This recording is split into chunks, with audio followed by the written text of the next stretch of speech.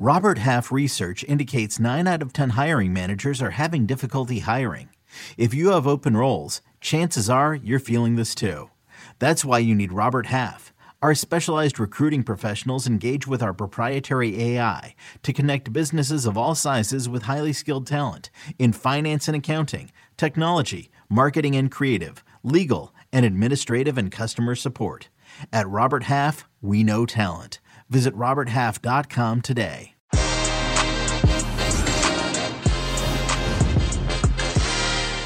What is up, everybody, and welcome to a very exciting installment of Que Golazo Pod, the podcast that you want to listen to for all your U.S. men's national team news, because we just beat Costa Rica to get 3 valuable points in Columbus. We got 11 points. We are in a good spot in the table, and it feels so good. And the Que Golazo Pod starts right now. What is up, everybody? I am Jimmy Conrad alongside Mr. Heath Pierce. We're bringing you all of the action around the U.S. men's national team here on the Que Golazo Pod. And I just want to say right from the get-go, if you're watching on YouTube, you got to drop us some comments. We want to hear from you right from the start. How are you feeling about this game? And Heath, I'm going to throw it to you because not only do I want to get comments from you, but also the people listening on the podcast itself. Give us your rating at some point. Hit us up on Twitter at Que Golazo Pod, or hit me or Heath Pierce up on the Twitters as well. What do you think? 0 out of 10? What would you say that game was for you, Heath Pierce? I'd say it's pretty on par with Jamaica. I thought that, which we'll get into, but when I look at the team as a whole, and Jimmy, you and I have talked about this every single time, you need enough guys having good days. And when you do, even when you bounce back from a big mistake in the early in the game, you have enough guys carrying the weight of the team. There were a couple guys that I thought were 6 or 5 and not poor, but not good and not real contributors at the level I expect from them in a game like this at home. But by and large, the team was able to put to carry, like a number of players were able to carry some of those players whose names weren't even mentioned for most of the game. And that was, I think sometimes it's a positive when you're not having players mentioned in the broadcast or players standing out for all the wrong way. So overall, I'd say between a 7 and an 8. I think an 8 in terms of adversity, facing adversity to come back and handle that. I think they maybe get the edge of the 8, but otherwise, performance-wise, I'm saying 7.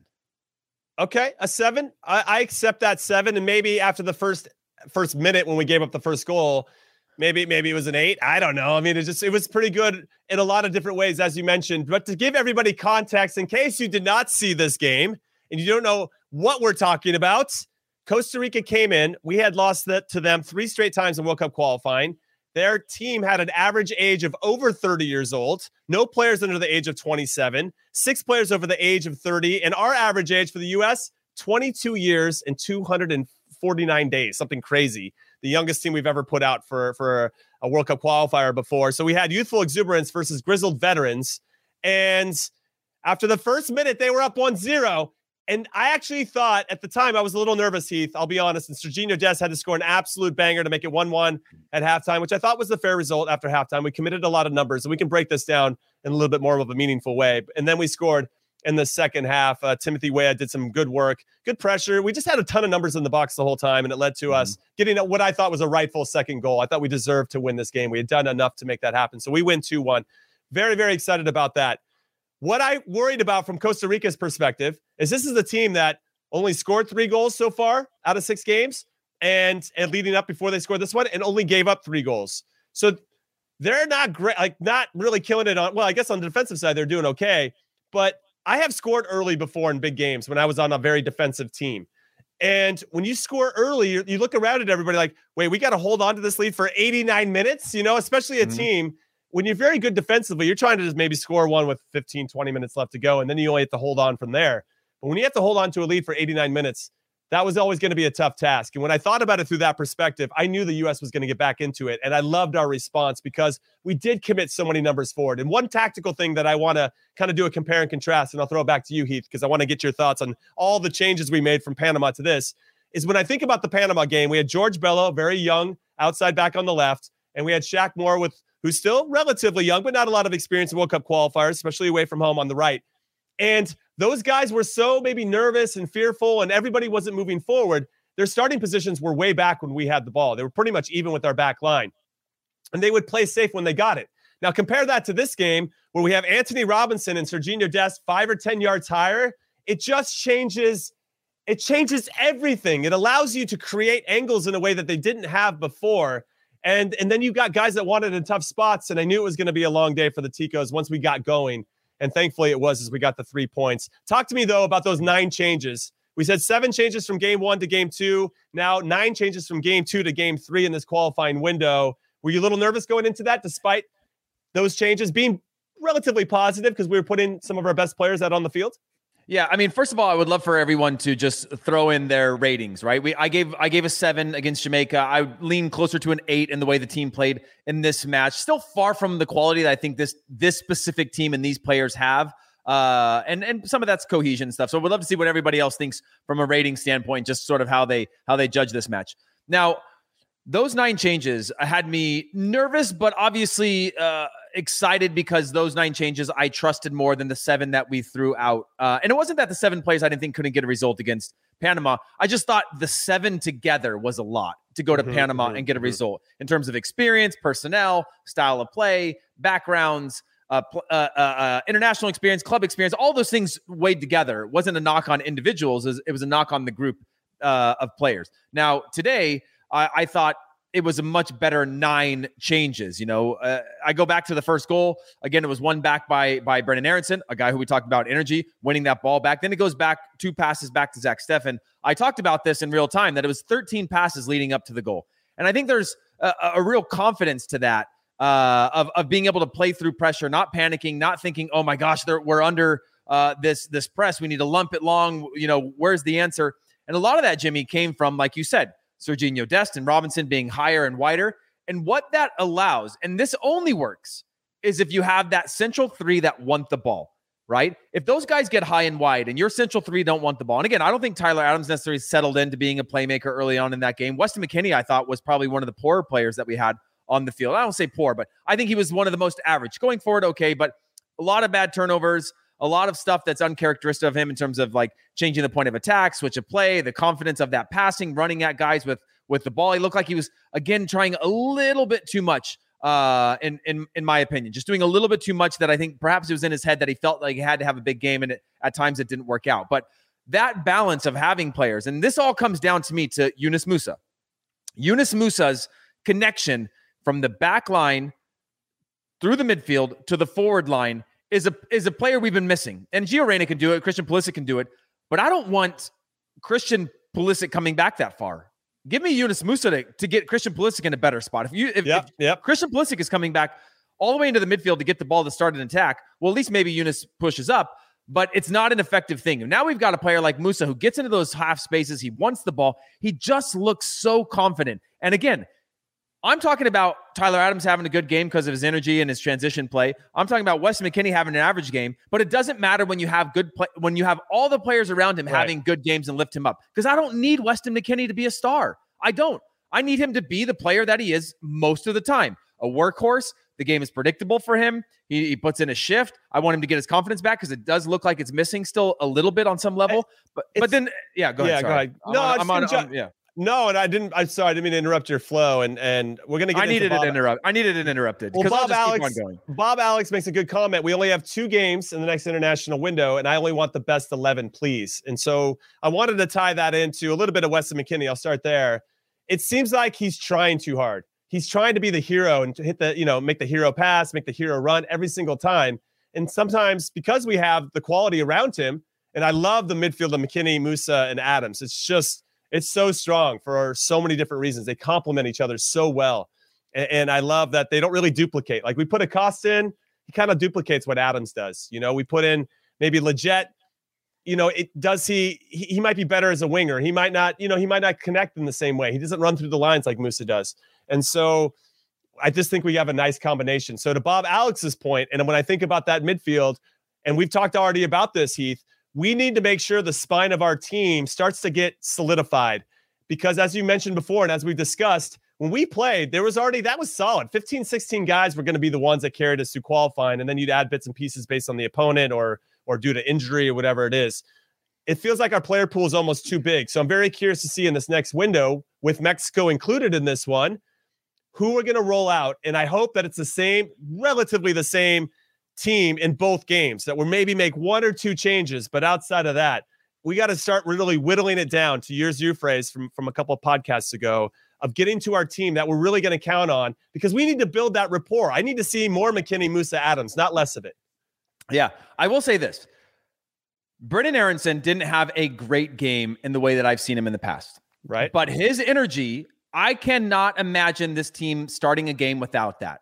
When I look at the way he presses, when I look at the way Ricardo Pepi presses, and you can judge Brendan Aronson on his attack prowess today and some of his touches and perhaps some of his combination play, which wasn't spot on. But overall, that energy, I don't see how you can take him off and put Gio Reyna in his spot right now. Now, maybe you put him on the other side or you make some changes. I just don't see how he cannot be a starter in the next round. That's easy to say because Gio Reyna hasn't been in. Obviously, they're saying he's still a couple weeks out, which could put him right in pace to be back in for the next qualifiers. Gio Reyna is obviously a world-class youngster in terms of what he's capable of and the potential that he has.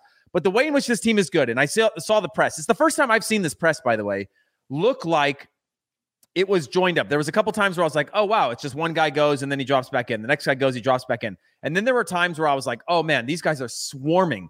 And some of that was attitude. Some of that was, again, that cohesion of like seeing the cue and understanding, okay, whatever Greg has said, whether it's the square pass, whether it's the back pass, that we step up, step out, and wait for that next one to trigger. It was working today. And so when I look at these situations, I want to give you real quick the players that I thought didn't prove to be a sure starter in the next game. Ooh, do tell. I'm curious. I think Miles Robinson was the first time I've seen him a little vulnerable in terms of confidence on the ball. I also think this was the biggest task he's had in terms of the pressure of the game.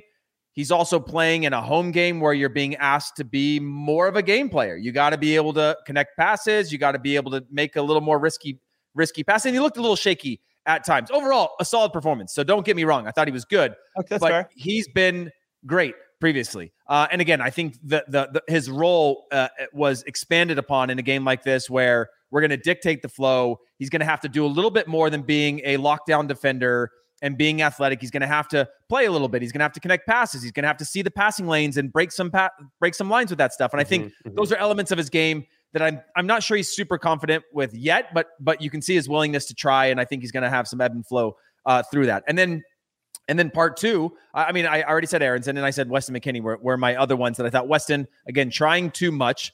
But on a day like this, I love it because Yunus Musa was trying too much, but he's got this confidence where I'm like, oh, keep on trying too much, man. I'm for that because you're going to do something that leads to something greater. And the other thing I will say from this game in terms of the buildup was the willingness to just play the ball up, get it back. Now you're facing the game and not have to complicate it, I think was working, right? That combination, that triangulation in the midfield, the connection between the midfield and the front line where up, back, and out is such a simple thing. We've complicated the game so much nowadays in terms of how we need to build up and how we need to play. That going back to that was just a refreshing take on how you can break pressure with one entry ball back out. And they call it, probing or pulsing or some of those things that start to pull players in and out of spaces. I was impressed with that. So sorry, that was an added thought, but yeah. No. I appreciate that. Now, by the way, I would love for everybody to that's in the comments to tell us who you thought your man of the match was, who you thought. Yeah, let's go there. Let's pivot to man of the match, and then we can kind of get myself Jimmy, back into. Don't jump over this. Who did not guarantee themselves a start with a win like this? Okay, take out the first goal because that's whatever. I think it does matter. I don't know. Zach Steffen, I don't think did enough in that particular instance. Fair. So it just right when that goal got scored, he does have better feet than Matt Turner. So if you're going to think you're going to play a game where you're going to get a little bit more possession, then or you're going to be under it and you need a player that can play out of those spots, I can understand why Zach Steffen was selected for a number of reasons. But Jimmy, the buildup of that first goal came with the one that if that went to Matt Turner, he's smacking that long. And when it went to Zach Steffen, our first goal. That's true. Yeah. Just clipped it over to a fullback. And I know we still had 11 more passes to go to get the goal, but I get it. That willingness to keep possession. I think there's something to that, but I fully agree with you on that first one. Should have done more for sure. You want him to go in there and lock it down. And I think there's still room for a conversation that it's still wide open as to and maybe even Matt Turner's still ahead of him. Totally valid. Frankly, I agree with okay, you. so that would be one player. Dest, obviously, if we're going to, I'll bring in my man of the match. I'll go player by player. Man of the match performance, it goes to Sergiño Dest. Not only because of his banger of a goal, by the way, which was world class. And I think what I love about Sergiño Dest is he gives you glimpses of this world class ability every single game. It's just can he maintain that for 90 minutes? Can he do that on the defensive side of the ball? Because there's going to be times, and we've seen it at World Cups in the past, where we're going up against a bigger country and we don't have a lot of the ball. And he becomes less effective. If Sergiño Dest isn't on the ball and we're defending the whole time, is Sergiño Dest even out there? He's a little bit of a ghost defensively. His impact isn't the same. But for tonight, massive. And it was such a clutch gene move there. So it feels like, I don't know if anybody else has locked it up, though. It's not like Shaq Moore's is locked it up. But I've never thought about it this way with Sergiño Dest. But when it got to the 60th minute and we were winning, right? And by the way, his second pass that went to... What a tweet, by the way. I just want to give a shout out to my tweet. Oh, yeah. Oh, wow. No more Sergiño Dest slander on my timeline ever again. Please and thank you. By the way, if you're listening to this on... I was emotionally tweeting this, by the way. Yeah, if you may be listening to this in audio only, but Jimmy, I think, just has put a paid ad up on this show where he gets to post his tweets of what he said. No more Sergiño Dest slander. Jimmy, I will say, the second pass that he made look so easy to go to Tim Weah for that hit, the pace on it looks so easy, but it's not. To guide a guy like that, to put him right in stride where he's just having to hit it, when you're on the move, it just shows the quality that he has as a playmaker. And the point I was trying to get with this is when it got to around the 60th minute, I started to get the itch, Jimmy. I started to get the whole, is Sergiño, isn't it time for him to maybe go to the sideline? He's done his job. He's the late runner. He's the initiation in our attack. He does all these things fantastically, but we know that we might give up a half chance. And we know that he's a liability defensively. And I was like, I've never thought about a fullback being a 60-minute kind of guy, right? Usually your back line, maybe you put in one circumstantially when you need to lock down a game or when you need a goal, you take one out and you put a more attacking-minded player on the field. But for him, I'm like, hey, if you can get 60 out of him like that at home, and now you've got to secure the lead, and the circumstances are a single goal lead, or it's a draw. You're not needing to go and find that goal and take those risks. Perfectly, I think that was a great move from Greg Berhalter to make the change. And he went down and he grabbed his calf. And I think there's always going to probably be some injury worries with Sergiño Dest. But I think the maturity of that, of looking at a guy like that and saying, hey, we might need to use one of our subs every game that Sergiño Dest starts, I don't think is a bad thing, because you're getting him for his offensive output and what he can do on the ball. You got it. You used it. You got the most out of it. You made the change. And I thought that was a good move from Greg Berhalter today. And a great, and I agree with you, man of the match from Sergiño Dest. And I think you could be a man of the match if you only play 60 minutes. That's true. A goal and an assist, as you mentioned. I mean, no, I think it got chalked up as an own goal there, but those are the guys, Weah and Dest, that put it all together. And Weah actually made a good inside to out run on the first goal as well to really set up before the cross came. What's crazy about the first goal, I'm going to go one step back, and I just want to talk a little bit more about Sergiño Dest. When we're playing all that, we have those 11 pass sequence before that goal by Sergiño Dest, and the ball goes out wide to Timothy Weah. Do you know who the player is that's bombing into the 6-yard box? It's not Ricardo Pepi. It's our goddamn outside back named Sergiño Dest, who's running into the 6-yard box. Like, what kind of world are we living? This is a parallel universe. This guy is insane. I mean, it is unbelievable. And then all of a sudden, the ball goes across to Musa. He circles back, gets himself in a good spot, and hits a banger. But there's that type of commitment that I think throws other teams off. So our best defense might just be allowing Sergiño Dest to go run wherever the hell he wants. He also picks up the ball and sometimes goes in the middle like he's a number 10. And it's just like some games it's going to work, and some games it's going to really cost us. And I'm hopeful that we can get a little bit more of a well-rounded Sergiño Dest in terms of picking his spots, and then obviously doing the job on the defensive side of the ball, which is still, as we talked about, a question mark. Now, there was a shout from Paul who says that Tyler Adams was his man of the match. Yep. I was happy with his performance. I wanted to see a lot from him. I think he keeps everything together. There's certain players that I think are the glue of the team. And Tyler Adams, for sure, 1,000% unequivocally, is the glue of this U.S. men's national team. And when he's not out there, we can sense it. Traeger also said that he thought that Matt Turner could have done anything that Stefan did in this game. And so Matt Turner should still be the number one. That's a nice little hot take. I'm here for it. Yeah. Now, with going from player to player, my thought on Miles Robinson, what I loved is that he made a bad pass in the middle of the field, and he thankfully played it to maybe the slowest dude. And Heath, I think you're still faster than him. Oh my God. That was special, dude. I've never seen somebody go that slow to the goal from the half line. I just want to say that was really, really slow. I mean, he had a 20-yard head start. The field is not that big. Right. Well, the thing is, he's so left foot dominated, he didn't want to keep pushing it over to his right. Yeah. And instead, he gave up the chance so he could get it back on his left foot, which sounds about right for anybody that just plays and is super one-footed. But what I really loved about Miles Robinson, outside of, maybe it wasn't the cleanest, and he's never played with Chris Richards before, so you're going to have to take some mistakes or some lack of communication, people dropping, stepping. They're not really on the same page. I thought they figured it out as the game went along.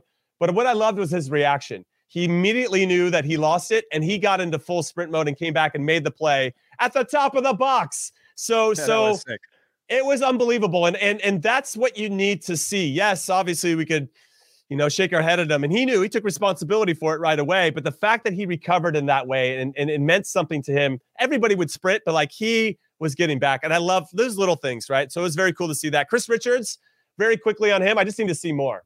It wasn't like lights out, but it wasn't the worst thing. I was like, Chris Richards is out there. Yeah, it was an indifferent performance, I think, from him, which I think is a good thing, right? You don't want your center backs to be talked about all game long because, again, he's thrown into the fire. He's trying to find his feet, and sometimes that leads you to playing more simple, being like, I'm a defender first. I'm going to scrap. I'm going to fight for second balls, and I think we can start to see him add things to his game. And by the way, for anybody who's just joining us right now, subscribe. Make sure subscribe. Hit that subscribe button. Leave us a comment. Yep. Jimmy's got us. Yeah. I appreciate it. You know what? Let's make this part of it too. Let us know where you're from and who you support, right? Or who your favorite player is on the U.S. men's national team. Whatever it is. We want to hear from you. We want to learn a little bit more about you because that helps us ultimately make fun of you. Yeah, I'm just kidding. We would never do that. All right. So let's move this along. So Chris Richards, a little indifferent. Mm-hmm. Okay. Need to see more. It sounds so bad that I'm talking about guys who didn't like the team. It was a fantastic team effort, and that's what I've been wanting. So I don't want anybody to think that I thought anybody played poorly. Nobody played poorly. I'm just looking at it through the lens of like, I don't want this to be, against Panama, it's all doom and gloom. And this time it's like, look at it. We're having a great time. Everybody played great. I think there is some nuance of course to some of these performances, and I'm glad we're going through that right now. So let's keep going. Okay, Anthony Robinson. So again, what I said at the very beginning, I loved his starting position, his eagerness to get forward, his eagerness to join the attack. He's always looking to play forward as well or run with the ball forward. And he has ideas when he gets it that maybe Brendan Aronson or Timmy Ware or somebody's going to be running into that channel ahead of him. But even if that's not on, he still has some ideas of how he's going to play out of that particular situation. And my question to you, Heath, and anybody else watching or listening, is Anthony Robinson the guy at left back? Has he made it his now? Has he finally solidified that spot and made it Anthony Robinson's?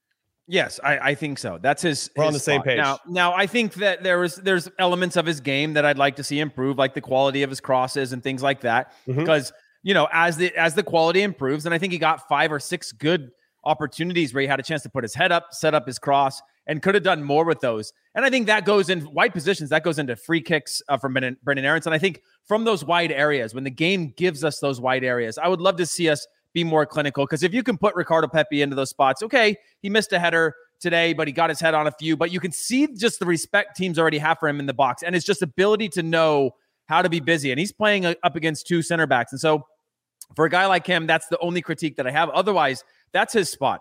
Because also with him and Dest on the field together, that Robinson already understands that he's got to pick and choose his moments because Dest might not pick and choose his moments. Mm-hmm. He might pick and choose his moments to play defense. And then when you're talking about a double pivot where you've got McKinney a little bit closer to Adams now, and now you've got Musa who's further up the field, I just think that you're starting to create a little bit of these connection points or this connective tissue between the lines of understanding how we build up, how we defend, where we cover, where our vulnerabilities are. And again, we're talking about predictability that we're trying to get to, right? Making the game predictable, not just for the coach, but for the players on the field. So when we press, when we defend, when we collapse, like all those things start to become a well-oiled machine. Sorry, let's keep on going. Yeah, no, it's no problem. Got a comment from Felix saying that he thought McKinney, Weah, and the center backs were subpar, but that Musa and Adams and Dest were absolute men. So let's go to Tyler Adams. I think we've talked enough about him. I think he could be in the conversation for man of the match.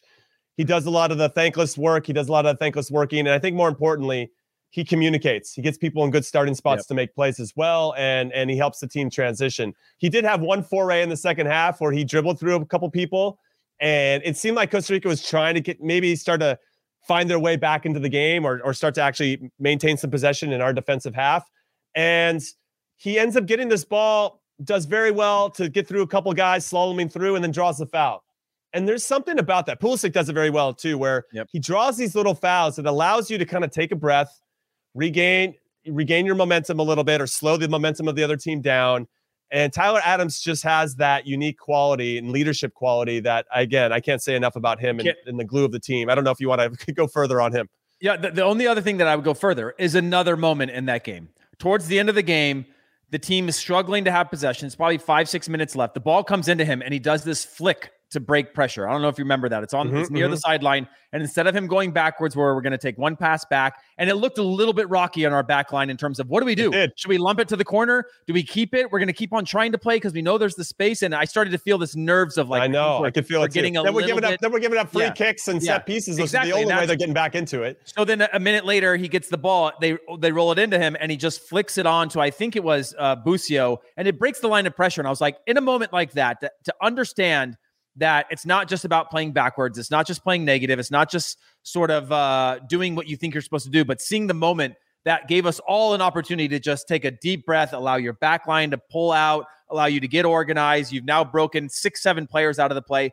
That to me is a maturity. And it was, and not only was it sexy, but it was just a something that I was like, oh, that's the part of his game that I love. And again, we can be super critical of Tyler Adams, of what we expect of him. But again, when he has a Yunus Musa around him, who I think makes him better, when he has a Weston McKennie, who I think makes him better, then they get to divvy up responsibilities. And that's what we want, which is like, I don't need you to make the game for us. I don't need Weston to make the game for us. I need these guys to divvy up their abilities, capabilities, strengths, and weaknesses to deliver a good result and a good performance. And I think when they're on the field together, and it's only been a few times, I really like it. Okay, now there's a question from Pat Walsh, who's a friend of mine, actually, Patistuta, as I like to call him. And he says, do you think that Miles Robinson's subpar performance was him playing next to a World Cup qualifying rookie in Chris Richards? And I'm going to say yes. I also think you have Zach Steffen, who I thought was a little nervy to start as well. And now you're asking Miles Robinson, who I don't know if he's always the most vocal leader. I think Walker Zimmerman was actually taking over that role to great effect the first two games, where he was the one in charge. He was the one putting people in good spots. And I think if there's one, let's say, intangible that obviously I'm not there, I don't see it, I can't hear him, but you can see which players are kind of running and putting people in good spots. And I don't always see Miles Robinson yelling at people to get them and communicating ultimately. And that's normal for a lot of young center backs, but for a game of this magnitude, I could see at times even the most talkative people sometimes go into a shell because it can be overwhelming. And when they gave up the first goal, when you're young, you're like, oh man, is this really going to be the game where it doesn't work out for us? You start to get in your own head. Whereas the older guys know you just got to keep pushing ahead and working through it. And so there were probably a couple things. And I think giving up that first goal probably didn't help because they were probably under a lot of criticism. Like, great, we've never played together. We just gave up a goal. And now you start to get a little unsure of yourself. And then once we got a grip of the game and started to play better, I thought they were okay outside of that bad pass. But it wasn't his strongest performance, and I'd have to chalk it up to Chris Richards, Zach Steffen playing in his first World Cup qualifier, and a couple other things as well, because Dest does get a little crazy when he bombs forward. But ultimately, we got the result. I think it's going to be a great learning experience with regard to that. So let's move on to Yunus Musa. Let's stay on the positive side. I thought he was fantastic again. And fantastic in a way, yes, he's going to take some chances and some risks that maybe he shouldn't. But he's, to your point, Heath, he's always poking and prodding to try to find that space and to help us break the lines, which we saw him do in Panama until he got subbed. He's trying to do it, but everybody's got to be almost expecting it so they can support him in a meaningful way. Yeah. And by the way, I disagree that I don't think Robinson had a subpar performance. I think he had subpar compared to what he has been doing. But again, moving on to get the result. Yeah. Sure. Yeah. And with regard to Yunus Musa, again, what I like about him is that he wants the ball all the time. Yeah. He wants the ball in tough spots. He'll come back and get it off the 6. He'll get it off the center backs. He'll get it up underneath. He'll get it in the half spaces, in the pockets, in the channels. He'll drift out wide. He seems to know how to combine. And it's not the most beautiful always. But there was a time that I saw him shrug off 7-8 guys on the dribble at one point in the game where they were all just grabbing him. and he was just like swatting them off him just to free us up. And now we're facing upfield running with numbers. And I was like, that's impressive. And no one picked it up in the broadcast or said anything about it. But to me, I was like, this is a moment where, Weston McKennie in that moment, I thought was trying a little too hard to get through that. Whereas Yunus Musah was just plowing through it. And Weston would lead to a turnover today in those moments. And Yunus just has this ability and comfort on the ball that even when there's guys swatting and swarming around him, he kind of knows where the outs are. And anytime you have that, it forces other teams to collapse on top of you. It forces them to respect you. And again, that's what I say when Yunus makes everybody better around him right now, is because as soon as you have a player like that you have to respect, and you don't know if he's going to stay in the midfield or he's going to drift wide or he's going to whatever, you now have to pay attention to him everywhere he goes. And that's going to free up other people to come up underneath, to combination play, to play quicker, to pull people in and out of spaces. And I think the more players we can have on the national team that have that comfort on the ball and that courage to go forward and face forward and take those chances in the right times, not try too hard, but have that actual natural ability and comfort, which I'm saying Yunus has, it just makes the game better. Yeah, we got a good comment from Alex who said that he just, and I'm paraphrasing at this point because I'm listening to you and reading these comments, but that he just had a hell of a game and that he's making it look easy. And what I really like, and to actually tack on to what Alex said and what you said, Heath, is that when you need mealtime inspiration, it's worth shopping Kroger, where you'll find over 30,000 mouth-watering choices that excite your inner foodie. And no matter what tasty choice you make, you'll enjoy our everyday low prices, plus extra ways to save, like digital coupons worth over $600 each week. You can also save up to $1 off per gallon at the pump with fuel points. More savings and more inspiring flavors make shopping Kroger worth it every time. Kroger, fresh for everyone. Fuel restrictions apply. He has this awareness of when to play simple and when to potentially sense some vulnerability in the other team, that there is a pocket of space for him to exploit. And the fact that he's 18 and already has that awareness and acumen of an IQ for the game blows my mind. Because when I was 18, there was nothing like that. And I was not thinking those types of things at all. I was just like, please have a good first touch so I can get it to the next guy, and that's probably how I felt as I was scaling up the ladder as well to even get to the national team. You just almost play within yourself. But Moose is trying to take it to that next step. And to your point, if we had a lot more guys thinking like that, we'd be playing four-dimensional chess. I think we do, though. Checkers. That's what I'm excited about. I think that, and we haven't seen it consistently yet, I think Brendan Aronson thinks a step faster than the guys that we've had in the past. He does. I think Ricardo Pepi knows exactly. I think his body thinks a step faster because Brendan Aronson's like he's like those little wind up monkey dolls or whatever. He's like hitting those things together. It does look chaotic, but there's times that you can see when he's trying to draw somebody in and he's trying to pass a ball in and follow it. He's got ideas, which I like. And then Ricardo Pepi, same thing. The amount of times he comes back. And I know that I'm on the Pepe train, and this now makes me this completely biased. But I have no skin in the game other than the fact that I represent him and I get 20% of any sale that he has across the globe. But outside of that disclosure, I have no skin in the game. But when he comes back to get the ball, all he's looking to do is who wants it? I'll give it back to you. If you're going to follow up underneath, here, it's for you. I don't want to take an extra touch. I'm going to set my body up in a way that I can play with one or two touches. I'm going to get back in the box. I'm going to check back in and I'm going to lay it off. I'm going to he does all these little tiny things that I think we're talking about the chaos of these young players. He doesn't seem to have that chaotic body movement of a young guy who's full of energy and he doesn't know what to do with it. He's kind of like, I'll check back, get the ball, lay it to this way. I'll lay that ball off. He has combination play and he has an ability around the box now. And I know I've shifted to Pepe, but he has an ability around the box to just bring others into the game, right? A layoff here, a touch here, looking around, those types of things. There's just something different about his game, his body language, the way he moves that the U.S. has never, ever had before. And again, he's got tons of things to prove.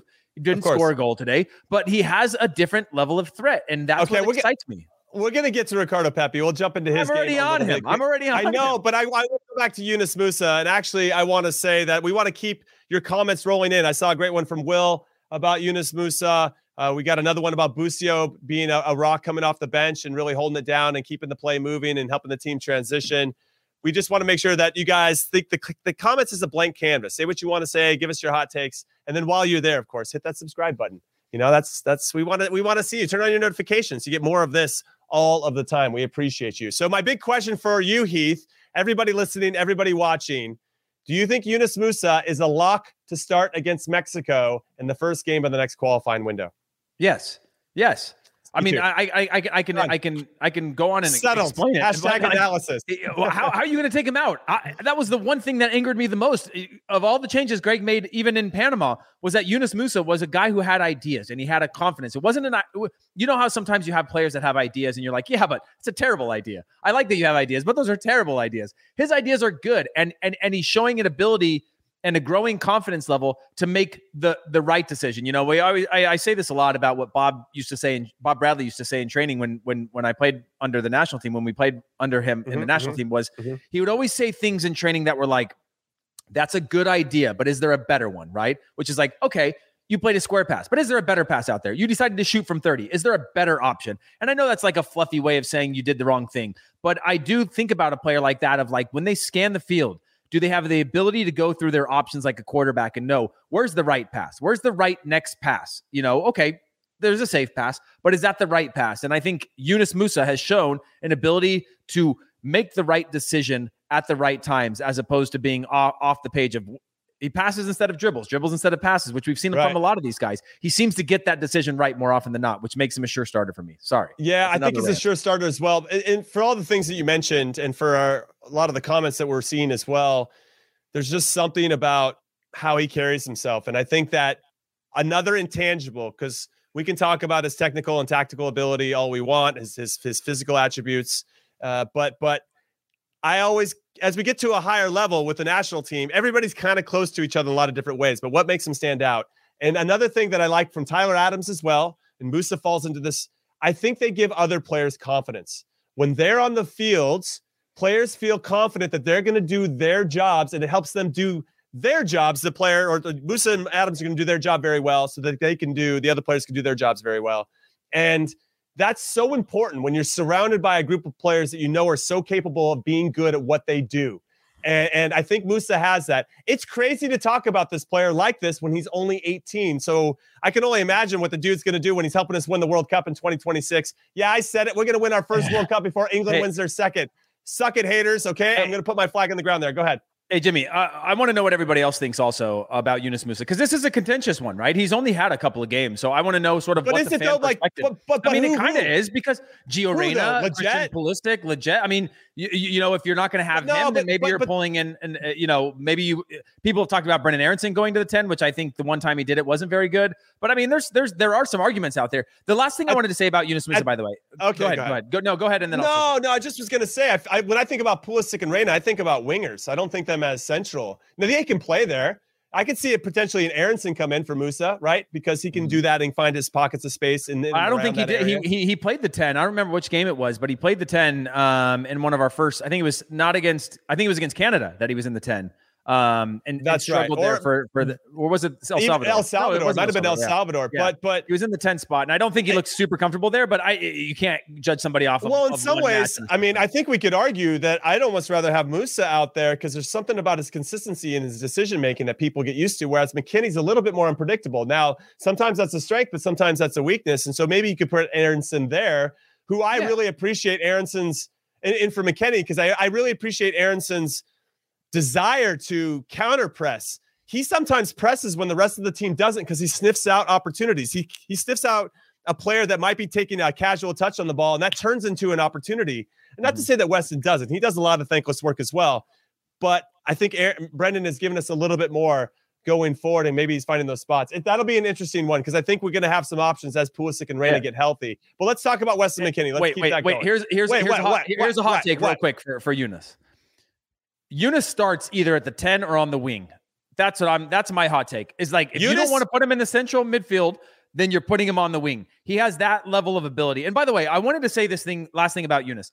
When he gets the ball, sometimes it looks like he's sort of taking the piss, right? Like he brings guys in and he's taking a few extra touches with which we see of guys. And we have a couple guys on the national team that do that, right? I think Pulisic at times beats somebody and wants to beat him again. I think Gio Reyna wants to beat him again. I think Weston McKennie wants to beat him again at times. But Yunus, when he does that, it's like he gets out of it and has a purpose to it, right? When he takes a couple extra touches, there's a reason. I think Serginho Dest takes touches sometimes that are unnecessary, and you go, what's the point of that?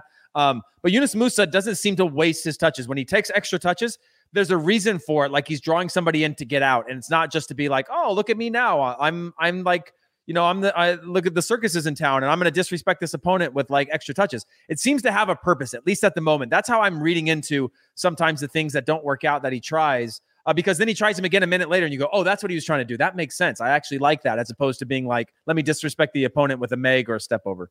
Okay, I do agree with you with Dest, because if everybody remembers, like in the 67th minute, he did a Rabona in the middle of the field. I'm like, dude, you can't do Rabonas. Like, it's 1-1. It's not like Rabonas. But Weston McKennie started doing step overs in the 65th minute, and he hadn't done any before that. Like, he started doing these like things, and you're like, dude, they're 5 feet off of you. Dude, That's not the time to do it. And it's 1-1. Like, if it's 5-1, okay, you get out the step overs, you do the Rabona. But you know what? Fair play to Sergiño Dest, who ended up setting up Tim Weah for the goal like minutes later. I was like, all right, confidence is confidence. I don't say they shouldn't do it. I think that is a character trait and a swag that this national team needs. I get it. I get it. It's just a fine line when we get punished by it once in a while. Of course. And it just made me laugh. It was in the attacking third. So if you're going to try something, that's the place to do it. Now, Jake says, I'm a casual fan, so I'm curious to hear our best 11 in the next window with Reyna and Pulisic. We're going to get to that, Jake. Don't you worry. Let's just kind of keep going with regard to reviewing how these players played individually. But with regard to Musa, I think he's got to be a starter. Yeah. You have a couple people agreeing with you in the chat that he can play on the wing. My McKinney take is that, as I mentioned before, I feel like he's pressing. Like he's trying to sometimes be somebody he's not, or not necessarily that. Because to your point, I like that he has confidence and I like that he tries things. So I don't want to take that away from him. I don't want to strip him of that freedom and that creativity, because then you start to handcuff players and then they're not enjoying themselves. I don't want him to lose the enjoyment of the game.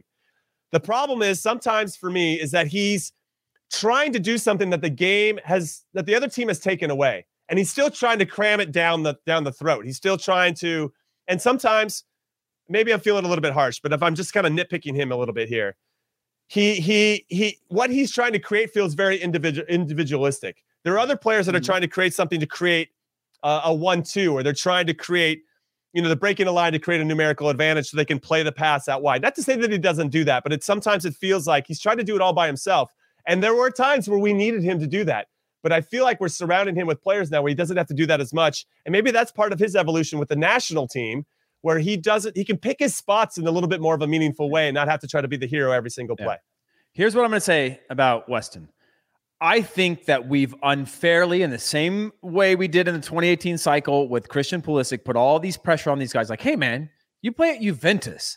You're playing against a guy who plays in Panama. You're playing against a guy who plays in Costa Rica. Like, you can't do better. You can't put the team on your back and carry us to the 3 points. Yeah, you delivered big against Mexico in the Nations League. You should do that all the time. You play at Juventus, man. Look at all the money you make and all the pressure that comes with this responsibility of these guys that are at the club level in uncharted waters. So I think that we've sort of built him up that way. And I think he's also taken on this responsibility of like, I got to carry this team. We're in a tough place right now. Yeah, good point. I let the team down. I got sent home. I've got to prove more. And I think he's kind of caught in this middle ground where perhaps after a night like tonight, he realizes like, man, on a good night, I probably got to do a lot less and do a lot less, a lot better. And that will be all the role that I'm needed on this team. And maybe I make a late run in the box and score the big goal. But outside of that, I don't need to do a lot more. I don't need to create the attack because you got Eunice. And I don't need to create the attack because Gio Reyna is back or Christian Pulisic is back. And we got Ricardo Pepi and we got Tyler Adams that I can combine with. And I think now he's starting to almost maybe even trust that he's got quality around him. And I think that's good. So overall, I think Weston could have been better tonight. Could have been better in this camp overall. But I think nothing I would say nothing I would consider poor. Just room for improvement. As I mentioned at the beginning of the Jamaica game, when I saw the lineup, McKinney, Musa, and Adams in our midfield. And Nayo said it here. He's like, McKinney makes Tyler Adams be better because McKinney does a lot of that work too, in a way that maybe a little bit, higher up the field. He's kind of like an Adams in some capacity, higher up the field, which makes it a little bit more predictable for everybody behind him. So I do think that we got to give McKinney a lot of credit for a lot of this thankless running that he does and maybe doesn't get enough credit for. I don't want to change that midfield. I don't care if Pulisic comes back. I don't care if Reyna comes back. That's the midfield I want to see. This is the midfield that I think is our future. And it's going to be really hard to break in. They just need more minutes and more games. And I think as Weston starts to get more comfortable in the system and with these particular players and knowing that the width can come from Anthony or an inverted winger going from inside out with Brendan Aronson or whoever's in there, he can just pick his spots. And that's going to come with time and repetitions with these players. And because he has a history of scoring big goals against Mexico, because he doesn't take shit from anybody, and I love that about Weston McKennie, he's got to be playing against Mexico in that one. And I want to see that midfield stay the same. So let's move on now. We're kind of segueing into Brendan Aronson. Maybe not as influential per se, but his presence still makes a difference for our attack. And there was a comment earlier. What happens when we start to get stifled going into the attacking third and teams start to figure us out? What now? And I feel like Brendan Aaronson's one of those players that solves problems pretty quickly. And I want to know if you feel the same way, Heath Pierce. Yeah, I fully agree. And again, when you look at the strengths of the team around him, it's again starting to clarify his role and what you need to do. Okay, we struggled with teams that sat back at the beginning of qualifying. Well, now we got Yunus Musa, who's in and around the box. Serginho Dest, when he's in and around the box. And now you got Brendan Aronson finding combination play in and around the box. Those three players alone start to make things very clear for me in terms of our ability to break down teams, a willingness to go forward, combination play, in and out of spaces, in behind, darting little diagonal runs. And I think about when you think about sitting in deep blocks and guys have to now step out because you have threats around you, it makes it a lot harder to defend those blocks. And Brendan Aronson's willingness to do some of that, I'm going to scream full speed to the near post, and then I'm going to come back, I'm going to do it again. And then finally on the third time when you think I'm not going to do it, I'm going to do it one more time. And I think that disrupts things, and that energy that he has, I continue to say is infectious. And so he's one that you need on the field because, like you said, he does that thankless work as well. He makes the press game a lot more predictable. He does some of that work that just creates turnovers out of nothing because he just decides he's going to press the next three guys at full speed and test the quality of the teams around him to dump it long. So overall, not the best in terms of his effectiveness that we've seen in the past and the stat. I think his stats are pretty ridiculous, by the way, in the national team. I can't remember what it is, but overall, I think it's, he's a player that continues to show me that he needs to be on the field in the biggest moments for this national team. I do. And I actually think when he's on the ball, players run with a little bit more purpose because they know that he can keep it and that he can make that pass. And I think that's really important. We've played with some really tremendous players that when you're on the field with players that are so good on the ball and can deliver, through traffic and break lines with passes or can dribble through, you just run different. If you're on a team with a playmaker that doesn't keep the ball all the time, you don't run with the same purpose because you're like, crap, if I commit 40 yards here and he loses it, I got to sprint 80 yards back. And there's something about Brendan Aronson's game that I really like because he has that quality of keeping the ball under pressure. All right, let's talk about Paul Arriola.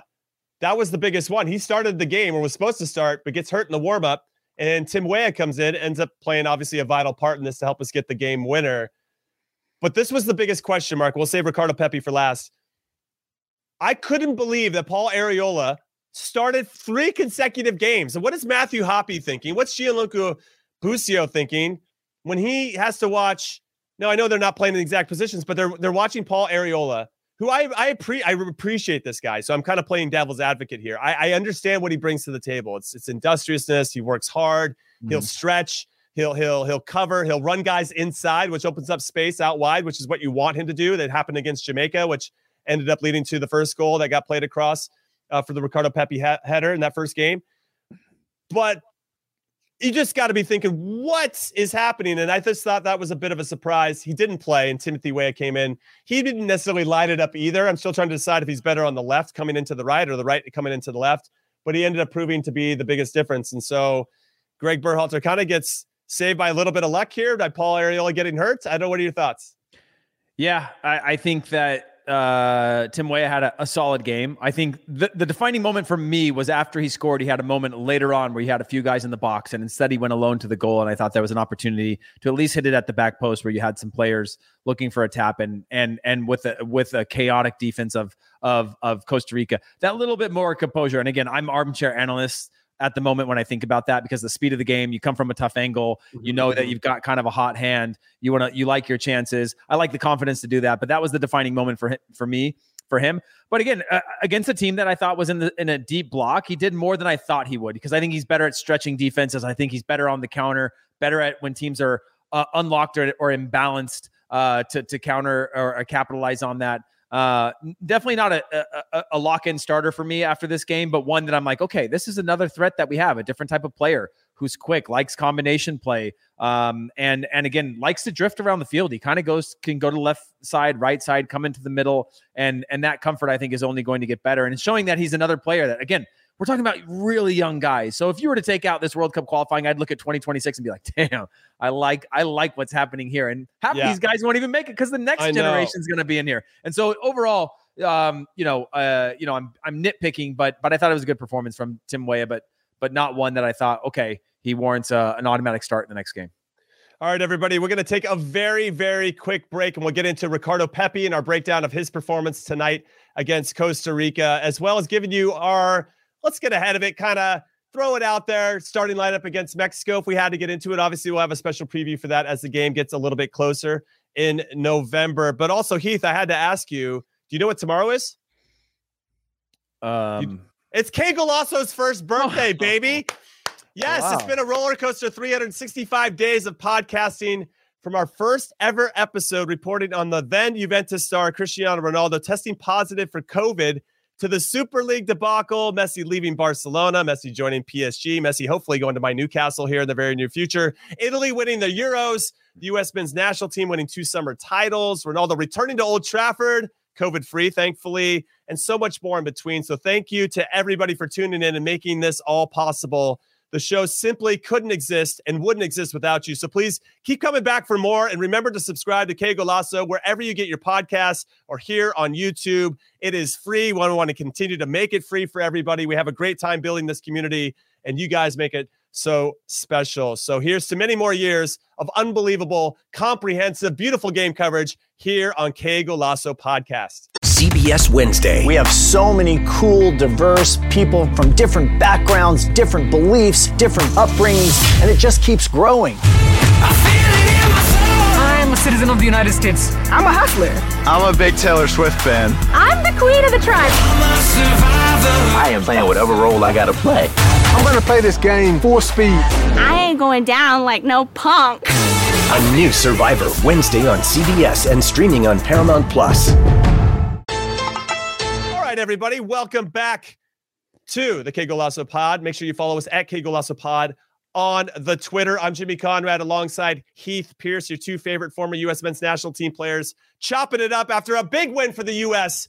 2-1 over Costa Rica in the 6th match day of 14 match days in World Cup qualifying in CONCACAF. Now, Heath, we promised the people they get to hear about our thoughts on Ricardo Pepi, who a little bit quiet. I don't know. He was always stalking around, finding himself in good spots. He did have a header that he glanced off a good cross from Anthony Robinson early in the first half. Some people would say maybe he was a little bit quiet, but I still think he's doing a lot of work to pull players out of position. And I do want to mention what I thought was a good sign. We were down 1-0 at this point, but there was so much last-ditch heroic defending from Costa Rica. They were on their back foot. You know, when you see stuff like that, you know that we're committing a lot of numbers. And I loved how the commitment to get in the box. Ball goes wide. We have 3 or 4 guys in and around the box. That is what's up. I like that initiative and that persistence to get there and that determination. What do you think, though, about Ricardo Pepi? Yeah, before I talk about Ricardo Pepi, I just want to point out that you were mentioned. I just got this sign in my mind of this statue that's going to exist of Michael Owen, Alan Shearer, Lionel and Messi. Yeah. I don't know. You threw me off for a second there, and I just couldn't stop thinking about it. I'm just like, what that would look like. But back to Ricardo Pepi. Again, a quiet night. I'm not going to beat around that. I'm not going to say he had a fantastic performance, but there's something about his game, and I just watch him intently now just to see what he's doing. You know, like I used to spend some time with Thierry Henry, and Thierry Henry used to always talk about, like, if you're watching the game passively, you watch the ball, right? But if you're watching the game actively, you watch what's happening around the ball. You watch what if you're a student of the game, especially, you watch what's happening around the ball. So if you're a striker, you watch Pepi all game long when he checks in and out of spaces, when he's trying to get the ball, his busyness, pulling players in and out for 90 minutes. And he would just swim that line, check back in, not get the ball, come back, check back in, not get the ball. And then he'd get the ball and he'd lay it off. And like we've seen, when our strikers in the past have struggled to find involvement in the game because of the way the game is, sitting in a deep block, or perhaps we're just not building out, or we're playing away from home and we're lumping it, we're just chasing the ball, he finds a way to be active, right? He's very good on the press.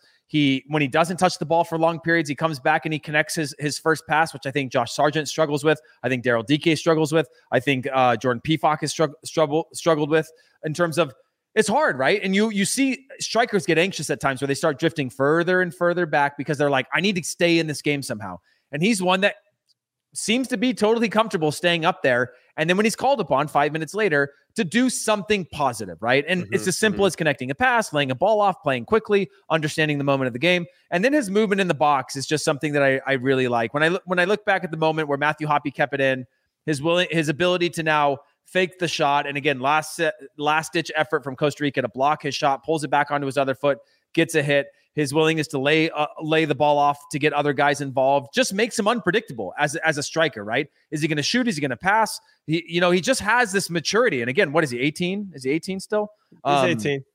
It's ridiculous. We're talking about a guy playing in big internationals with the type of body language that he has and confidence, kind of chest out, this like sort of belief in himself. And I think it shows in little moments. Not a great performance, but overall, I look at it and I'm completely unfazed as to whether or not he's our number 9 moving forward. I look at it and go, okay, it was a night that didn't necessarily require him to score the big goal and require him to create heroics. But overall, I'm like, this guy is doing his job for this national team. Now, we got a shout from B. Mevo, who said that Ricardo Pepi at 18 right now reminds him of Klaas-Jan Huntelaar at 18, where he just has that defensive bite as well, right? He'll go in and he'll mix it up and he'll press and he'll do that thankless work, and he's not going to have any attitude about it. Not that those other guys do that he's competing with, but he's adding all these components together to make arguably make him our most well-rounded number 9 currently. I think if Daryl Dike is healthy, I think he deserves at least to be part of the conversation. He wasn't even called into camp. So it just seems like Jossie Zardes took that spot with regard to kind of being a big body up top and banging it out with the center backs. Now, I want to hear from everybody in the comments, so make sure you keep those comments coming. That's obviously very important as we talk about this. There's one thing I want to say, and I want to move into whether Ricardo Pepi starts for you against Mexico. Actually, I'm going to say 2 things. I'm going to give you a fun fact that somebody brought up before. When Ricardo Pepi starts for the U.S. men's national team, it's been 3 games. We've got 3 wins. Okay? Just throwing that out there. So let that percolate in your brains while I bring up this other one. What I find interesting is Keylor Navas, the Costa Rican, because we haven't really talked much about Costa Rica. He goes off at halftime. We score a goal that I think if Keylor Navas is in, we don't score. I just don't think it happens. I think Keylor Navas, obviously a world-class goalkeeper, I just don't think that happens. And it makes me wonder if we end up, we're so close. The margins are so fine between success and failure at the highest levels. It makes me wonder what would have happened if we drew that game, because I feel like everybody be asking for Greg Berhalter out. Boo you, Jimmy. What a downer you are.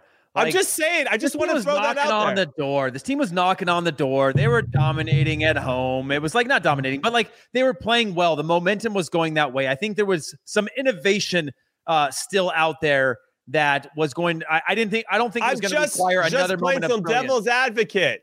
I'm just saying that even though I thought we deserved to win, and even if Keylor Navas was in goal, it's a tightrope, man, and.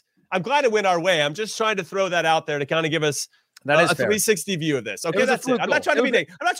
Let's focus on Mexico. We got 11 points. It was a fluke goal, and that's tough because it's off the post, off the back of the goalkeeper, has a crazy spin, goes in. Sucks for Tim Weah because he's not gonna get the goal himself. It's gonna be an own goal, but again, it was an own goal. Of course. Okay. Yeah, but I agree. I'm done. Debbie Downer stuff done. Yeah. We deserved the second goal. We did more than enough. We deserved to win. We deserved to win. Costa Rica did not try to push.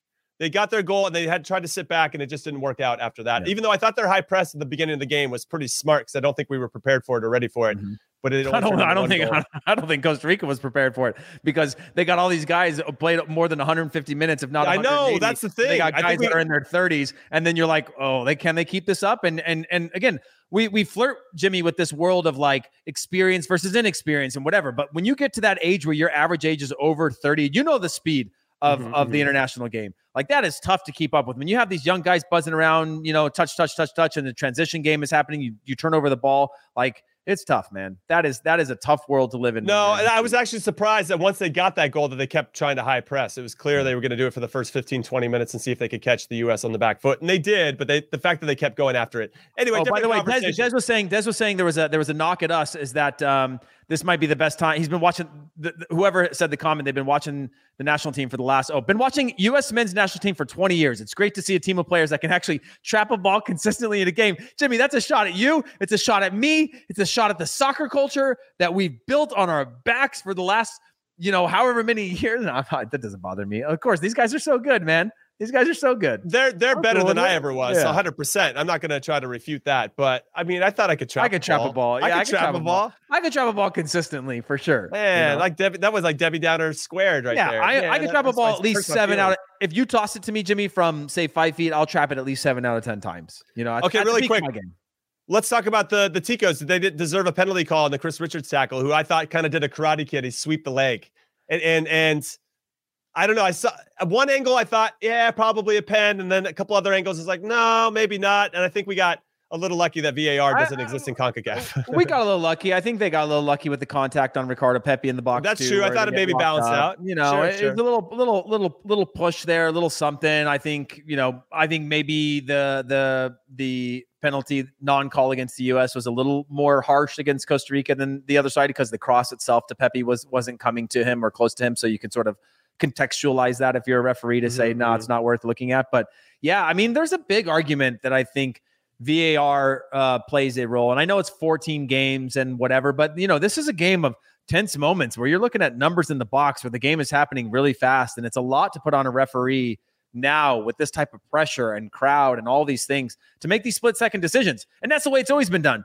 But now you look at it and you go, I think there's a better way here, but it's CONCACAF for infrastructure reasons doesn't have it. But I do think that there was definitely an argument there. Even at that point, I still liked the U.S. just looked good tonight. They looked confident, and granted a few moments that are, actually, I would love to know this. Do you ever remember playing a game in CONCACAF, Jimmy, where there wasn't a couple half chances going against you, whether home or away, where you kind of had to not necessarily make big plays, but you were forced to make plays? Like it wasn't like you just, especially in games like qualifiers where you're not just putting your foot on their throat from the very beginning and you have control. Very rarely does that happen. No, that's only Panama against us a couple of days ago, where I felt like we were never in control. Yeah, zero half chances. But yeah, it's pretty rare. I think more often than not most teams will weather a storm for a while, but they'll always get about 5 to 10 minutes every half where they creep back into the game because it's just so hard to even keep that intensity. Even if you're driving the game and you're being successful, they can still hurt you in different ways. They get a foul, all of a sudden that leads to a set piece, and they start to kind of regain some territory on the field. And yeah, that happens. And we almost put ourselves in a bad spot a couple times tonight, even with the 2-1 win where we got a little nervy at the end. So yeah, that's a good point. I'm glad you brought that up. I have a question for you about the Ticos, aka Costa Rica. They have 6 points through 6 games. There's 8 more games left. Do you think right now, Heath Pierce, Costa Rica, they're currently in 5th in the table. Do you think they qualify for the World Cup in your humble opinion? I would love to see you're saying Los Ticos. Yes. So they're on how many points again? Was 6 points in 6 games, currently in 5th, 2 points behind Panama. I mean, I certainly don't think they'll make the top 3. I think Canada, US, and Mexico are going to scrap out the 1, 2, 3. I could see a world in which Panama, Costa Rica and I don't know. I guess the 2 of them could scrap out for that 4th playoff spot. I just don't see, with what I saw with the depth issues of Costa Rica, I don't see a world in which they're going to be a threat for an automatic qualification to the World Cup. Even Panama now tonight against Canada showed some real vulnerabilities of what it's like to play over multiple games. Obviously, they put a beating on the U.S. and deservedly so. But again, that inconsistency there and the lack of depth in these teams, which I think we're seeing almost an overuse of the depth with the men's national team and an underuse of depth for a lot of the other national teams that don't trust or have the ability. I mean, to talk about Costa Rica, they brought in 39-year-old Alvaro Saborio, who was one of the original DPs. We played against them. 39 years old. I was like recognizing all these guys. Like, damn, dude, Greg Berhalter, call us in. I looked at him when he came on. I was like, man, you look great for 39, but you're still 39, and you're playing in a national team game. And then what's his name that came on as well? That's 37. Reynoso. No, not Reynoso. I can't think of his name right now. Bolaños. Bolaños, that played at FC Copenhagen in Denmark. Another guy, Christian Bolaños, I think his name is. 37 years old. Like that's what you're relying on. And now, obviously, they had a COVID test and the ankle sprain of Campbell and things like that. But you're really talking about a difficult road for them going forward. And they've called upon their guys who, so much credit to Costa Rica because it is hard to play multiple games in a row. especially with the ages that they have. I think it's probably a little bit easier for our young guys to have done 3 games in a row, but these guys are in their 30s and they are just grinding it out. And that's just a tough road to do for 14 games with the lack of depth that they have. So I don't see them qualifying. It's a long-winded answer. There's some great comments. Pat says Saborio's first cap was 3 months before Pepe was born. That is insane. And then somebody else mentioned that them calling those players back in is like us calling in Landon Donovan and Clint Dempsey, which is actually pretty spot on. Hey, what do you guys think in the chat? Do you think Costa Rica has a chance? Let me catch you up on the updated standings as we have Mexico in El Salvador kicking off here in a few minutes. But USA is on top, even though Mexico have a game in hand. Both of them have 11 points. Canada coming back from a 1 goal down, very similar to the U.S., gave up a goal and then came back and scored 4 against Panama. They're currently in 3rd on 10. Okay, Panama is now in 4th on 8 points. This is all through 6 games outside of Mexico and El Salvador. Costa Rica is on 6. And El Salvador, 5 points on 5 games. Jamaica with a big win in Honduras, 2-0 tonight. I did not see that one coming. Honduras now scraping the bottom. Falling apart. Jeez Louise. No wins. The only team that haven't had to win in the first 6 games. It doesn't look good for them. And we actually thought they looked pretty bright for the first 2.5 games. They had a 1-0 lead on us at halftime. It's all fallen apart since then. My question to you and for Heath, well, Heath already answered it. What do you guys think? Will the Ticos qualify for the World Cup? Jamaica will finish in 4th, says Ethan. So give us your top 4 at this point. After 6 games, we still have 8 more. What is everybody's top 4? Top 3 obviously automatically qualify, and the 4th go into the intercontinental playoff. And for everybody that doesn't know, it's also the other the teams in CONMEBOL, I think that finishes in 5th.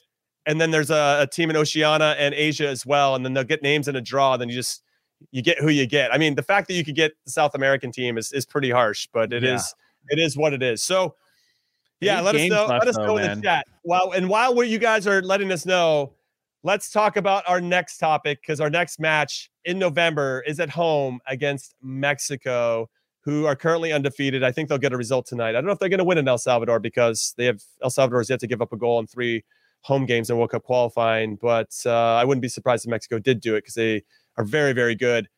Who's your ideal starting lineup for this? And if anybody else wants to chime in with theirs, please do so in the comments and let us know on social media as well, at Que Golazo Pod. If you're listening to this, who is your starting lineup for the U.S. against Mexico when we face off in about 3.5 weeks? Mm-hmm. What do you say, Heath? Man, I would say that everything to me is secured except for my back line and my goalkeeper. I think actually, and not even my back line and my midfield. No. All those guys I'm good with. It's like I said, let's go mid. I'll go to my back line last, but let's go with Musa McKinney, Adams in the midfield. At this point, wait. Let's say it like this. How many players are you calling in? Because we don't have 3 games in 8 days. It's a qualifying window with only 2 games. So it's back to the traditional way for this particular window. Are you calling in 27 guys again? Or are you making it a little bit tight? Maybe 21 to 22 guys? I'm using that excuse to bring as many players in as possible. I'm probably not planning on using 6 of them, to be honest, but I'm bringing them in because I think that is a crucial, like when I think about when I was young, how beneficial it was just to be around the national team and how devastated I was when I wasn't called in, knowing that there's this camaraderie happening, the meal rooms. Right. I know they're a little more isolated because they have their own rooms now and it's different because of COVID, but just like to be around the team and feel like you're part of it and just soak it all in to get on a stadium pitch before match day, to get to sit in the stands, whether you're, I told this story already where when I went down to play Costa Rica in the 2010 cycle, I didn't make the 18 match day roster. I was up in the suite and I was taking all this in when we got battered. And I was like, man, this is something special. And I remember obviously distinctly as a memory. And I think those are things that are really important and special for a player to feel part of it. So if they have the excuse to use it and the budget to use it and all those things, I say bring in all those players. Though I would be a little bit more clear with them that it's like, this is more of an experience thing. Perhaps you'll likely not be called upon, but we want to have you in because we want to keep you into the team. Though I do think it's going to be difficult, by the way, Jimmy, to whittle this team down and start to not bring in so many players over time as you start to bring, 2 more players back with Pulisic and Reyna and whatever else might happen. So listen, I just want to state before you get into your starting lineup for Mexico, and obviously just to reiterate, we're going to have a special preview for this particular game and ahead of every U.S. game. Don't you worry. World Cup qualifying doesn't care about your feelings. Okay. Mm-hmm. So if you're good enough and you're in form, or if you're healthy, then, and Greg Berhalter, the national team coach of any country, thinks you're the right fit, then you're the right fit. And we've been a part of camps where we thought we should have been in it. We probably went into camps where we probably didn't deserve to go in, given our current form. And it works itself out, and you just have to perform when your number's called.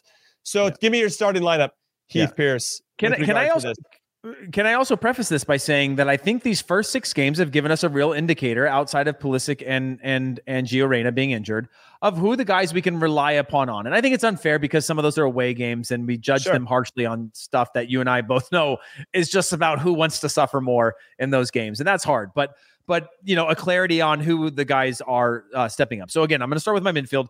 Adams, McKinney, Musa as my central midfield. I've got Pepe up top. I've got Brendan Aronson with an ability to make that halftime change if it's not working with Gio Reyna. And I've got Pulisic on the other side if he's fit and healthy. If he's not fit and healthy. Wait, hold on. Wait. I feel like you had Musa, McKinney, and Adams? Musa, McKinney, and Adams.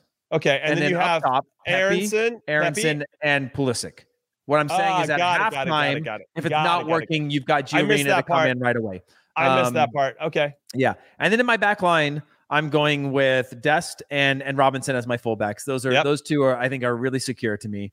I'm actually going back to Matt Turner in goal. Because I think we don't need to be cheeky against Mexico at the level that Stefan is capable of. And I also think that Stefan's going to go another month without games. And I think that worries me. Whereas we're going to see Turner go into likely the greatest season in MLS history in terms of points and a run of form that he's currently in and is going to continue that leading that team. So I think there's a confidence that comes with that when you're on a winning team.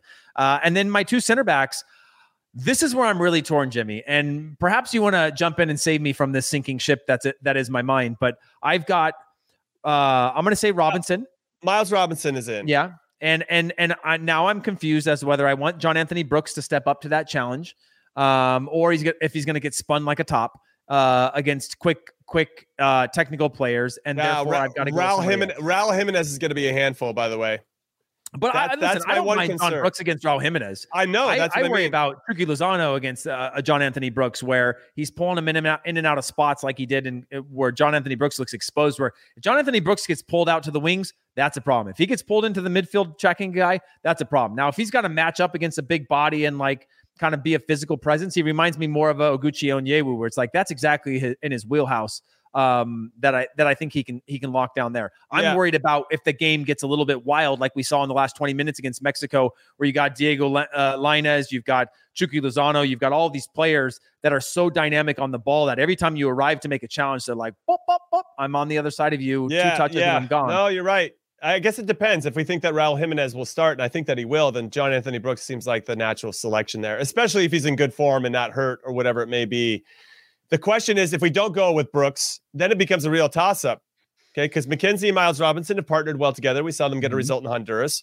Zimmerman and Miles partnered to beat Jamaica. Now, obviously, Mexico is going to be a lot stronger than Jamaica, so you have to take all that into consideration.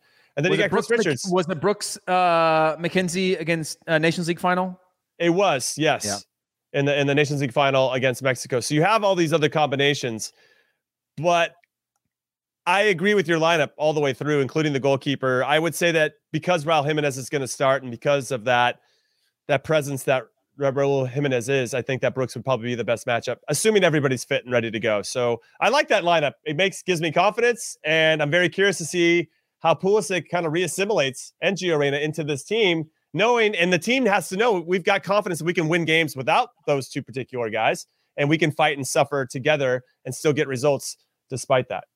Moloko just said Onyewu sucked in 2006. I remember that giant bald Czech dude kicking his ass and taking his lunch. Jan Koller. I was there. Jan Koller was a beast. He was that's just such a distinct beast. Memory that anybody who has a memory that's that distinct without an actual Jan Koller, knowing Jan Koller's name, deserves to have their comment posted on here, even though, Onye was a brother of ours that we've all suffered together with on the field. So I played with him against Ghana in that World Cup. Okay. So, and he got called for the worst penalty of all time. You go back and Google it. It was, I don't know. It's the sketchiest penalty I've ever seen. Okay. really quick. I know that we're getting pushed to come to a close here, but we're so excited about the win. We want to go one step further. Heath, I just want to ask if there was one player. Oh, you know what? I'll give you two players that you think should be called in for this next window that maybe weren't a part of it for these first two windows, or a player that maybe did one but not the other. Who really stands out for you? And I'm going to go first. I'm going to say Daryl Dike and Joe Scally are my two choices. What does everybody think in the chat? Let me know in the comments. Let us know. I definitely think Joe Scally is one that you got to bring in now because, okay, take away these games. You just go, well, we're not super clear who, like if Joe Scally could be your next versatile guy that could play on the left or right side, maybe he's a super sub that you bring in the 60th minute. That's a little bit more of a defensive presence because I don't think Yedlin is a great option to bring in the 60th minute. I think he's fast. I think he can put out fires. But in terms of being a lockdown one-on-one defender, Yedlin is not known for that. Yedlin was known for his transition game and getting forward more than he was as a defender. So Joe Scally is a guy that I'm like, bring him in at least to see. I think Daryl Dike is a great shout. Again, Jordan Pefok is another one where I'm like, you might get that gut feeling that coaches get and say, this is the guy I want, because in a world where I've got to throw in Daryl Dike as a second striker even, or a Jordan Pefok. I don't like the idea that we can only have one in at a time. Like, what world you want to throw them both in and just go, hey, let's go with that some would be pretty rad, type stuff. And I would love it. Like the old classic, what you named your original YouTube show, Jimmy, the Mixer, throw that thing in there and let people bang heads and go after goals. And I think there's something to those guys and a dynamic that brings something different. I'm trying to think outside of that, who hasn't been called in that's been knocking on the door. I think Gianluca Busio was the one that I just really wanted to come in to this camp. I had heard that perhaps he wasn't getting called in. He'd been really good. And so he would have been the only exception. By the way, I thought that he was solid in his performance. He's so calm. I feel like his heart rate never goes above 70 in a game, which I think is important and it shows the composure. But anyways, yeah, those. I guess what I'm saying is I agree with you with those changes. Is there anybody else that you can think of that even has an argument to be called in? Because we're talking about 26, 28 guys coming in. How many more can there be? Well, everybody in the chat's giving a shout out for Conrad De La Fuente. Jordan Pefok was one. Josh Sargent, obviously. At some point, if you isolate, to your point, what you said before, if you don't call these guys in consecutive windows, that sends a pretty strong message that the team's kind of moving on without you, especially if you're healthy. So that could be really dicey. Shout, but it's hard because, and this is why I said, if you have the budget and you have the ability, if the U.S. soccer and everything, you know how there's like players union stuff that goes into all this stuff. And like, if you can bring in 26 guys, why can't you bring in 27? You bring 27. Why can't you bring in 28? Where do you draw the line? Like a Conrad being in camp. And again, you're talking about a guy who's at Marseille. I would guess that over half of Marseille's team is out on international break. So it's not like he's really getting the benefit of staying home and like working through it to improve his chances. But again, not playing a ton for Marseille at the level that we want, but still a young guy that I'm like, we saw from his gap from when I think it was against Wales to when he got called in this last camp, he made huge strides. So I was actually kind of surprised that he didn't get called in. So I think that's a great shout by all the comments. In the comments. Yeah, they're getting after it, and we really appreciate everybody's support. So any final thoughts from you, Heath, as we close this last match of the qualifying window? Honestly, Jimmy, we've almost done a full 90-minute match on here, and I'm just thankful for everybody tuning in, joining us, getting involved in the conversation. You know, what Jimmy and I have prided ourselves on the most since retiring is creating a world and an atmosphere where we can have two-way conversations with the fans, because you'll find Jimmy and I amongst the fans at most of these games when we get the opportunity to. So this is just a really fun experience to engage with everybody, get their takes, their opinions, and also it's way more fun when the U.S. wins. All right. Well, I appreciate you saying that. It was really well said, and I've got like happy tears coming down my face, especially because we won 2-1.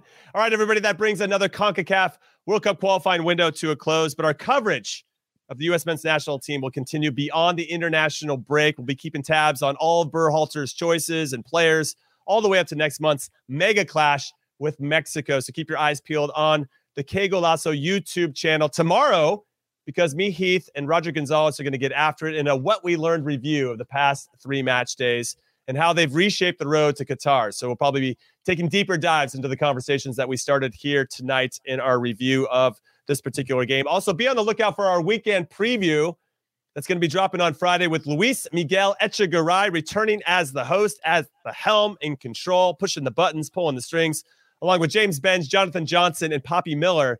And Heath and I will be back again on Sunday for a live recap of all of the weekend action. We love talking to you guys about all the fun stuff that happened. We want to see you there too. Also, thank you for watching and or listening. Please follow the Qué Golazo podcast on Twitter at Qué Golazo Pod. Subscribe to the Qué Golazo page on YouTube and hit that notification bell so you do not miss a thing. And of course, subscribe to Qué Golazo wherever you get your podcasts. And we'll see you next time. Thanks for all the support. Later.